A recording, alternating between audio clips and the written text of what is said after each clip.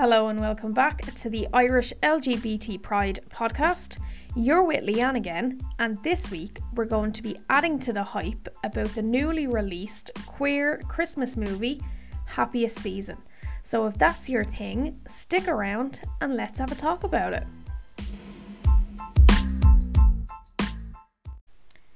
So this week I wanted to talk about the new movie Happiest Season that's been released online. There has been quite a kind of big promotional marketing campaign behind this movie. Maybe it's just been targeted towards LGBTQ people, I'm not too sure, but I've definitely seen a lot of promotion towards this movie. A huge influx of tweets, Instagram posts and TikToks have really been hyping this movie up. And I think the reason why is because LGBT people don't get movies like this, particularly with such a good cast and what seems to be quite a good story. Although if it not a little kind of, generic towards, I'm still in the closet kind of stuff. But as I said, it's been very excitable for people in the LGBT community, particularly the lesbian gay contingent. We love a good queer baited movie or show that, let's be honest, Netflix and Hulu and a few different companies like to exploit. So yeah, I watched the trailer for this movie. I haven't actually watched the movie yet, but this is kind of my, I suppose, expectations, and maybe I might follow it up afterwards with what I actually thought when I do watch it. But yeah, I watched the trailer, and let's just say that Harper, played by Mackenzie Davis, who some of you might know from a very LGBTQ episode of Black Mirror, and Abby, who is played by Kristen Stewart, who needs no explanation or introduction to anyone of the LGBT community, I feel. So Harper and Abby are a very beautiful lesbian couple who, from the outside looking in at their relationship in the trailer, seem to really have their shit together. But I suppose the kind of plot of the story is that Harper loses the run of herself and she invites Abby home for Christmas. But she done this without kind of telling Abby about the elephant in the room, which is that Harper has not told her family that she's gay, nor has she told her family that Abby is gay. So Abby has to play along with the lies that she is a poor orphaned girl who is good friends with Harper, and she brought her home for Christmas. So yeah, other than the kind of generic plotline, it seems like a good movie, but can we not, as the LGBTQ community, can we not just have a movie where everyone is out, families are cool with it, Christmas is full of board games, chocolate, turkey, stuffing, and matching pajamas with our girlfriends in front of the fire, no big deal.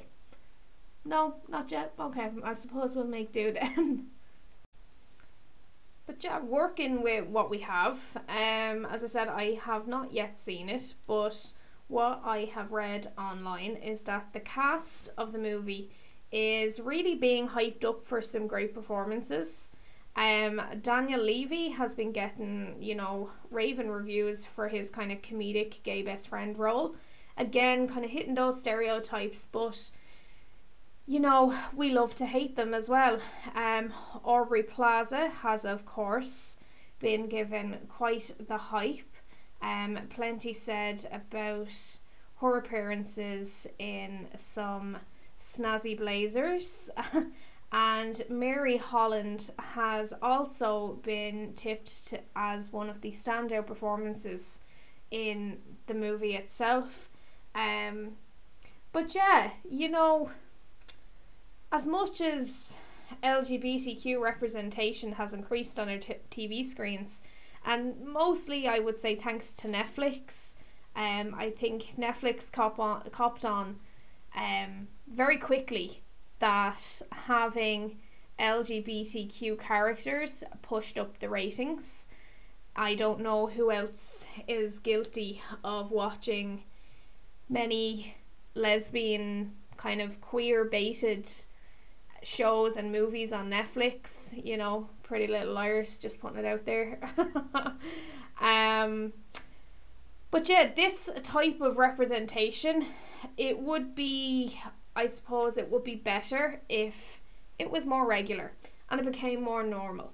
You know, this Christmas movie, on top of the surprising take of The Haunting of Bly Manor this year, are two very positive, you know, strides made towards making this a little bit more normal. To see just regular couples being represented, no big deal made about them being LGBTQ. But things have certainly improved over the years, particularly from the days that I would have spent waiting, I suppose, for the whole season of Buffy the Vampire Slayer to be over to maybe see Willow and Tara share a kiss, or secretly watching the L Word as my only representation of what it meant to be lesbian, which, by the way, is completely unrealistic. But yeah, as I think, you know, these movies will always be criticised quite heavily in terms of the way that we want more from them, you know, and as I say, sometimes we kind of get like clickbaited into these things. But this movie's different. The cast is known. Kristen Stewart will always kind of draw in a big proportion of the lesbian and bi community, I feel.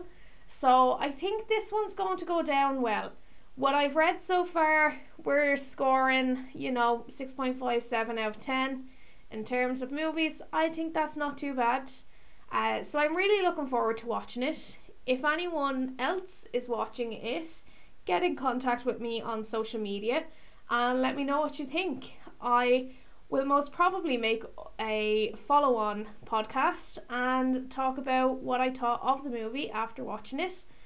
But yeah, keep in touch anyway and let me know what you think.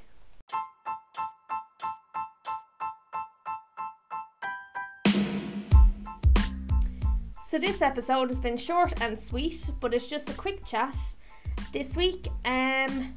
I would really like, again, for people to get in contact through the social media platforms.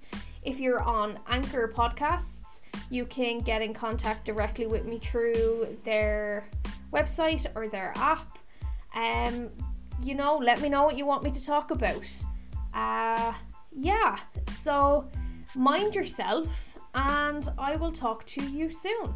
I'm hoping to have new episodes coming this week. In the next couple of days, you'll probably see a bit more activity on the page. But yeah, mind yourself. I'll talk to you soon. Bye.